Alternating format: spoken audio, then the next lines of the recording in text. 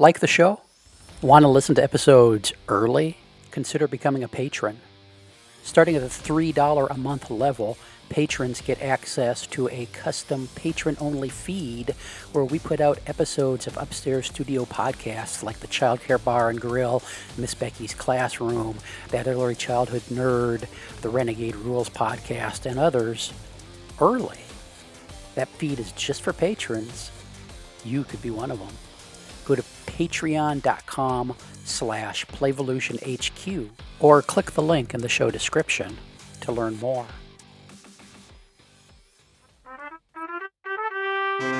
Welcome to Renegade Rules. Kick back, settle in, and let us fill your ear holes with early learning, information, wisdom, and advice. And now, here's Heather and Jeff. Welcome to Renegade Rules. Jeff Johnson here with Heather Shoemaker. Back with us is Angela Hanscom, author of Balanced and Barefoot. What are we talking about this time, Heather? Well, I would love to have a great discussion about recess with Angela. Angela Hanscom is the author of Balanced and Barefoot. She's also the founder of Timbernook, which does great outdoor play with kids all over the world. Can you, just to start before we dive into recess, can you tell us a little bit about Timbernook and what the programs are that you do there with kids? Absolutely. So we are we're in 5 countries. We're in Australia, New Zealand, Canada, London, and the United States. We offer sensory experience for children. It's in the form of year-round birthday parties, but they're child-directed. The adults often step back. They're hidden in the woods, and it's often in a very natural environment. Right. So just for the skeptic who will say, well, why do you even need adults who are trained in child development to be on the spot when kids are just playing by themselves? How would you respond? We lost Angela. Okay. And, I could barely hear her answers a lot of the time. Is that the quality of the audio? I think that might be the quality of your volume and your settings. There's Angela's back. Yeah. So how do we explain to skeptics the value of kids being out in the woods like they are with Timbernook, Angela? I had the privilege of visiting a couple days at a Timbernook program in the Newcastle area in Australia, and it is delightful. Thank you. So how would we describe a typical how do you describe it? Experience? How would you explain it to somebody to say they don't need that? How do you explain the value of all that nature? Sure. So what we are offering is, it's called, at the heart of Timbernook is the Timbernook experience. So they might do something like recreating the Three Little Pigs out in the woods, where they build a house out of real bricks, real sticks and bales of hay. But it's the child's design, and they're engaging the senses, living and breathing the story. And it can look completely different in New Zealand than it does here in America. Older kids might create a giant marble run or a ball run throughout the woods. And so the engineering and the creativity and child-directed experience fosters creativity, and it's real learning. And it's because it's play, and the experiences are grand scale. So it's like the reason for that is we want them to engage the mind and the body, and there's always a social component, and then there's hours of free play afterwards. So we see the experience as a bridge to free play. Some kids are really struggling with knowing what to do out in the woods with no inspiration at all. And so the environment is the stage for inspiration. It's probably 75% of the game. We really stage the woods to inspire higher levels of play. But at free play, the older kids especially start creating societies in their own worlds. And the play each year keeps getting more and more advanced, what they come up with on their own. It's so marvelous. And what do you say when, I mean, there are kids who, as you say, don't know what to do when they're put out in the woods, but a lot of schools actually have some trees, or not all of them.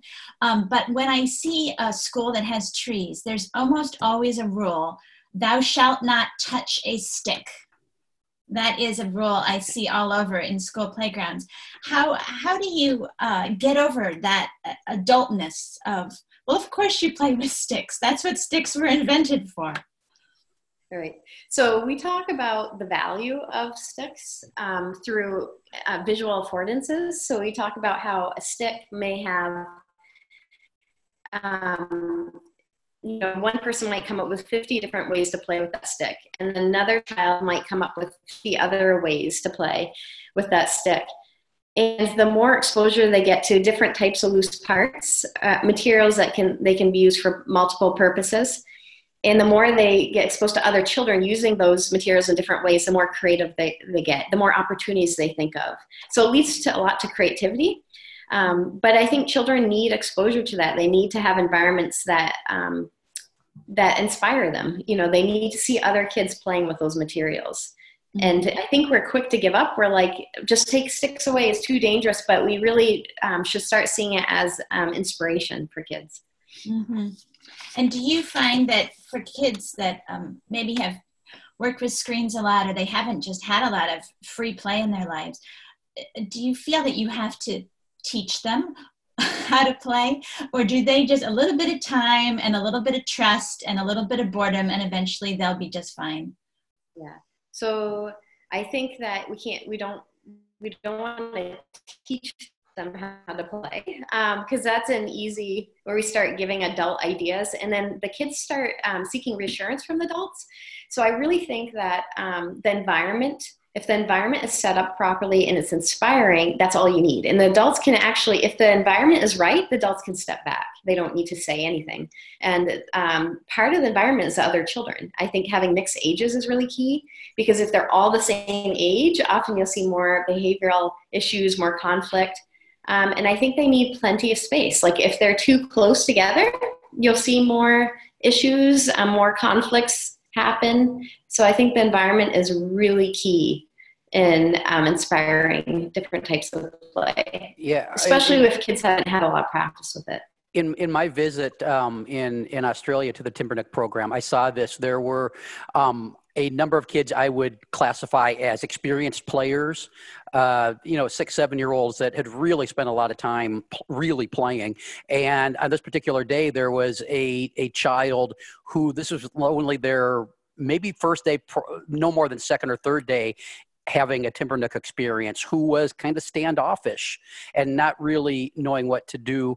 And as the day wore on, the other kids, a little bit older and more experienced, kind of nurtured them. And it's a whole scaffolding thing is what it is. They're learning from their peers and getting out of their comfort zone a little bit. And it was amazing to watch, because I was back a couple days later, and this child was king of the forest after being really reluctant the first day I visited. So yeah, it's amazing to watch that happen. Yeah. Can we talk a little bit about outdoor play that's maybe not in a natural setting? So I'm thinking about the neighborhood playground, and it's always garish colors, and some of it looks interesting, some of it doesn't if you're a kid. Can you give us some thoughts on playground equipment and what could be better put in a play area for kids? Yeah, so I think in a neighborhood setting, I really like loose parts because they're not fixed and they can move them around. And again, they have many opportunities to use affordances. So boxes, sticks, tires, planks, those sort of things are going to inspire different kinds of play. They don't have a certain usage versus a playground. So I think that there's a lot of pop-up adventure playgrounds and that sort of thing. I think they're seeing the benefits of more play because they're using loose parts. So, but that would be my recommendation if you don't have nature play, and then plenty of space again, so it's not too confined. And visually, I mean, sometimes it seems that when you go into a setting that adults design for children, it's all very bright primary colors or just garish colors. There's a lot of lights and noise, and sometimes I am totally overstimulated. And I think about these little ones who can get overstimulated even more easily. Do you have any thoughts on that? Oh yeah, I think it's a lot of our environments are overstimulating. You know, the playgrounds, the primary colors, like I know they were designed to try to entice and engage children, but they can be overstimulating, and some of our environments can be, we call it dysregulating. Like it actually, like you'll see children unravel almost, like, and just go, their arousal level keeps going higher because maybe they're in an environment where they're too close to other children. Oh, sorry, hold on. It's 11 o'clock. Oh, okay. So someone else has to use the room. So I'm going to have to shift gears. Okay, well, let's we're going to lose Angela here in a minute. Let's do a quick wrap up with Angela, and then Heather, we can go for a couple minutes afterwards just to wrap out this episode. If you can find Angela Hanscom at timbernook.com, you can find the book Balanced and Barefoot and get all the Angela you want. And we recorded a couple episodes of the Child Care Bar and Grill with Angela as well, if you want to go listen to those, if you need more Angela in your life. Thank you for joining us, Angela. Enjoy your day and keep up the good work that you're doing. Oh, Angela froze. Thank you so much. All right, great to have you. Thanks so much. And so Heather, I want to touch on something Angela said for a minute about those play spaces. They've finished a playground in my neighborhood at a new school, and it's got the whatever they spend on those structures, $40,000 on those fixed playground structures, you know, and then it's got the rubber matting instead of like wood chips and those kind of things. And so there's nothing that moves. They put a couple balls out during recess time, and I noticed a couple little girls were playing. They found a place where construction runoff pooled, the mud would pool at the end of the playground on the concrete, and so they were scooping up with their fingers, scooping up these little bits of dry dirt, and they had maybe 2 teaspoons of dry dirt they found, the only loose parts they could find on that playground, but that's what they were drawn to because they needed something they could manipulate. And I think we make that mistake with a lot of playgrounds is they're designed for adults more than they are designed for actual real human children.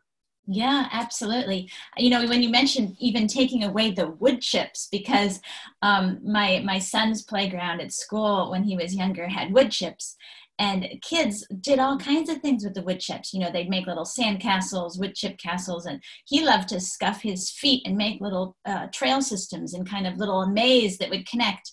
And so he got benched and got his recess privileges taken away because he made he was making paths in the wood chips, and that was unacceptable.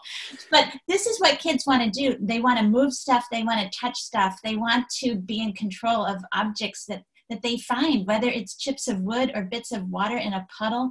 And we do our best, it seems, as adults to just strip it all and make it as sterile as possible, and then make these draconian rules, thou shalt not touch the wood chips. Yeah, it's insane because, I mean, you're not going to keep them from touching the wood chips. It's a rule you can't enforce or can't consistently enforce. I mean, why would you want to?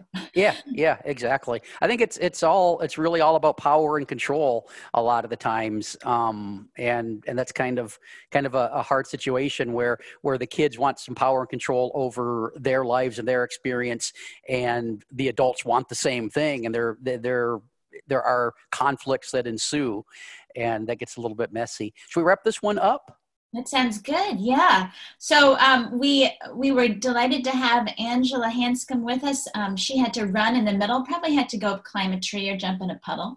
But we were delighted to have her with us. And there's all kinds of good stuff that she does about getting kids outside. If you need a dose of why this is good for kids, why it's good for your program, check out her information, timbernook.com, Angela Hanscom. Yeah, I really think, Heather, in It's okay not to share, and it's okay to go up the slide. You really break those kind of social emotional issues down into bite-sized pieces a lot. And I think in Angela's book, she does this with a lot of the neurology and the physical development stuff, which is why I think those three books pair really nice together when it comes to early learning reading.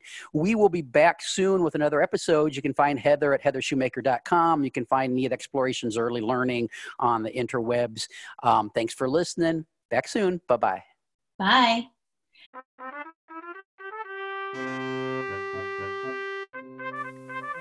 Thanks for listening.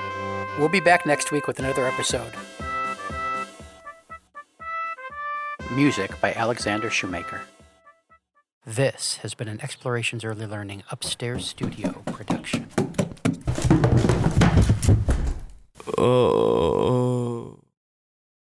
Hey, we need your support to keep the podcasts flowing. Go to explorationsearlylearning.com/support to learn how. One of the big things you can do is shop Amazon with the link we provide.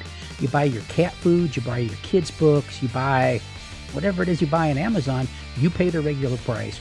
We get a small percentage of it. Everybody wins. A lot of people are doing it. It really supports the shows, and we really appreciate it. Give it a try. Thanks. This has been an Explorations Early Learning Upstairs Studio production.